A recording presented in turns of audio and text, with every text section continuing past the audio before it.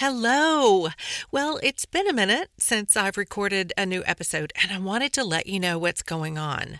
I'm writing a book, two actually, that will be published this year. I've heard from some of you that you're furiously taking notes as you listen to the podcast episodes. Some of you have even printed off the transcripts and are highlighting them and putting them in a binder. I love this so much, and it has inspired me for book number 2. So, what you've been asking for, it's coming. Now, that said, I will be recording a new episode soon and we'll get back to a regular schedule. In the meantime, if you're interested in hearing about the book and knowing when it's coming out, be sure to go to trishazodi.com and get on my email list. You'll be the first to know. Now, here's the episode you came for. Hi, friends. It's Trisha Zodi. Welcome to my podcast. Another Beautiful Life, restoration of mind, body, and spirit after brokenness. I am so excited that you're joining me here today as we walk this journey together. I believe that God is extending out His hand, offering each one of us the opportunity to be guided into restoration. I also believe that with restoration comes freedom, adventure, and great hope. These are the things He's calling us to. And I'm glad we can do this together. Hello, friends. Welcome to the Rewind series, where I'm bringing back several of the most downloaded and requested podcast episodes. This week's episode, number 145, is a very real, very raw conversation about the time when I realized that what I believed about myself, about God, and about how things worked was totally off. I found myself in a crisis of faith. Now, don't forget to get the downloadable listener's guide to work through this topic on your own. Get it at trishazodi.com/guide. Now, here's the episode.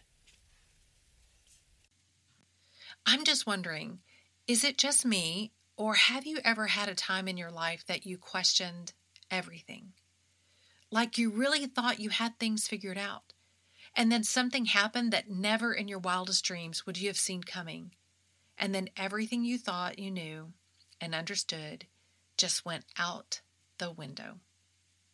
Have you ever felt like that? Like you knew something, really knew something to be true without a shadow of a doubt, and it proved you totally wrong.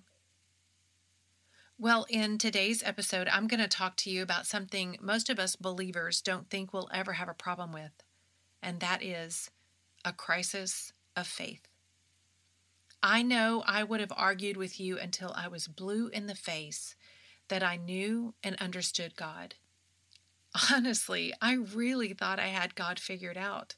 I mean, I've been walking closely with Him for many years, and I would consider our relationship very intimate. I also felt like I had a strong, unshakable faith, like nothing was going to make me bend or question it. And yet, there I was. So what is a crisis of faith exactly?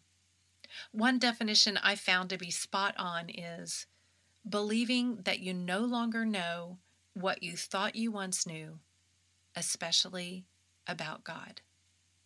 Spot on. I think the first sign that I was in the throes of a crisis of faith was when my heart said, even if my mouth didn't dare, "But I've been serving you for so long, God. I've been leading worship for 25 plus years, bringing others into your presence as we exalt your name together, serving in women's ministry, leading Bible studies, mentoring women. Why is this happening to me? Why didn't you do what I asked you to do?" So, was I exempt from suffering because I had dedicated my life to Him, to serving Him? Was that how it went? A transactional relationship? I'll do this, Lord, and then you better keep up your part of the bargain to make sure I don't suffer. Now, if you had suggested prior to the death of my husband that I treated God like a genie in a bottle, I would have been seriously offended. But tragedy has a way of exposing the true heart. It's a true test of faith. Most people have faith and trust in Him only when God does. You really get a good look into a person's relationship with God when He doesn't. Think about that for a minute. When are you most likely to hear from someone, "Oh, God is so good"? Usually when He has come through in healing or provisions, right? Rarely are the words, "God is good," the first thing out of someone's mouth when tragedy strikes. Tragedy is a magnifying glass on our faith. It's then that you get to see up close what's made it from the head to the heart. So, how on earth could a person who has worked for years to get truth from head to heart and have what she would describe as unshakable faith then find herself questioning what she thinks she knew to be true? Well, I honestly believe it stems from a natural growing faith that trusts in God's intervention, provisions, and benevolent care according to His perfect character, and standing firm on His Word, the Bible. But then faces a tragedy that makes you wonder, where was God's intervention? Where were His provisions? And why don't I feel His benevolent care in it all? Where were you, God? Why didn't you show up in my time of desperate need like your word says you would? Friends, have you ever had a situation in your life where you felt like this? Maybe you read the Bible and you saw a verse that spoke to you in your situation, so you clung on to it with dear life, declaring that scripture as truth, your truth. Well, here's where we go wrong as believers. As we are trying desperately to seek God, listen for His guidance, and follow in His ways according to His purposes for each of us. But especially if we desperately need His intervention in our lives. It's easy for us to cherry pick verses out of the Bible to cling to without understanding the whole context and meaning of the verse. We also tend to see Scripture from a here and now perspective, when most of the time we need to be reading God's promises with eternity in mind, or at least with the understanding that God's thoughts and ways are all working towards their expected end, which He will give in due time. Here's a scripture that I personally clung to in my desperation. Psalm 50:15. Call to me in your times of trouble, and I will rescue you. So here's the deal. I was in trouble. Real trouble. My husband was dying before me, wasting away in his pain. I needed God to intervene in a big way. I needed a rescue. He needed a rescue. But that's not what happened. So the crisis of faith seemed to stem from years of believing that my husband would be healed from his back pain. As I prayed and cried out to God through hot tears, I felt like I heard from the Lord that I was to wait. And wait is definitely a 4-letter word in my book. But in the waiting, I got a sense that God was doing a good work emotionally, spiritually, and physically. I believed with my whole being that Brian would be healed and that we would have a testimony of it together. One day in my quiet time, I had read a scripture, Ephesians 2:22, that seemed to confirm that we would be built together for God's kingdom. It says, "In Him you also are being built together into a dwelling place for God by the Spirit."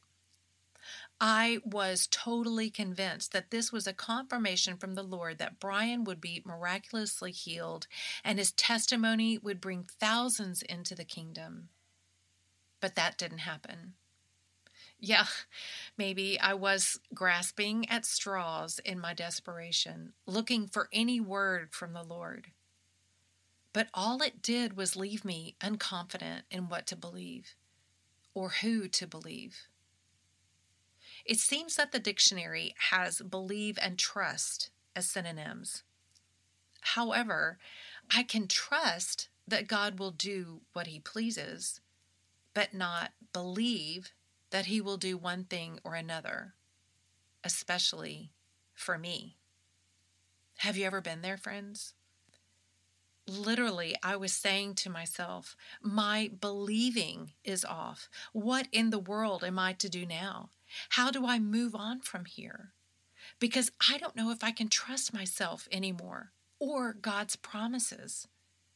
And at the same time, now more than ever, I need to believe, to have faith, to step out and know that you're taking care of me, of things. Here's another scripture I heard over and over in my head. Even well-meaning friends would quote the scripture to me, Romans 8:28. For God works all things together for good, according to his purposes.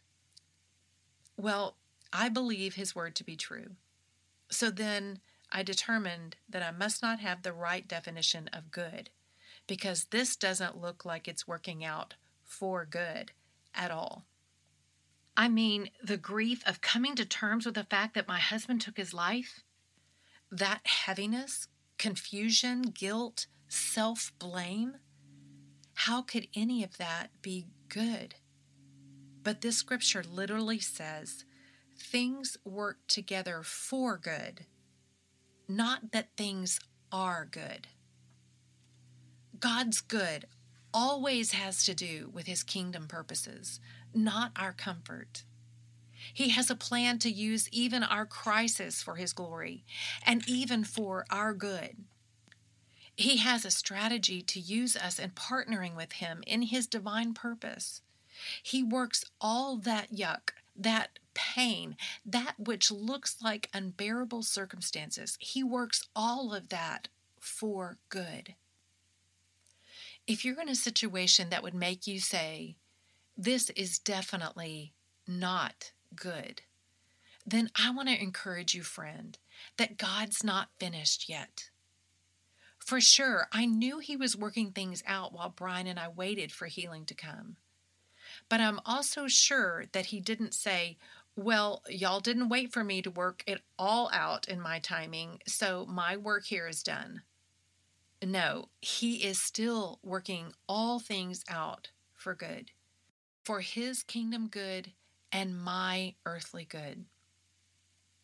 It is true that my initial definition of good was probably off, mainly because it had me and my comfort solely in mind. It was only good in my book if it made me happy and gave me what I wanted. It's erroneous thinking, friends. When we get a more heavenly perspective of things, we will be able to understand a little better our place in this world.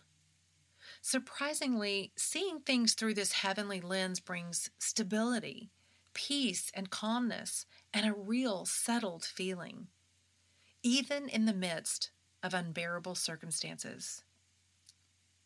In talking about this subject with a friend recently, she asked, so Tricia, do you think you've come to grips with things now?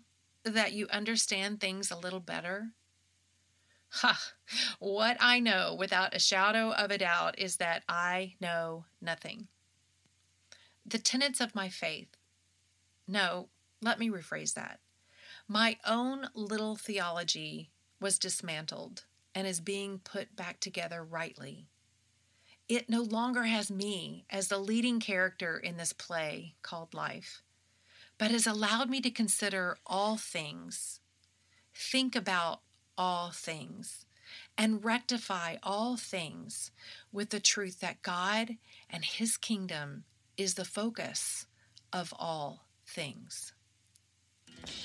So friends, if you find yourself now in a crisis of faith, may I encourage you to trust that you don't know fully what you think you know. That the God who created you intimately knows you, loves you. He knows what you're about, what you need and want, and what you fear. This one is with you, working things out in a way that He gets the glory from your story. And in order to do so, make sure that your story turns out good.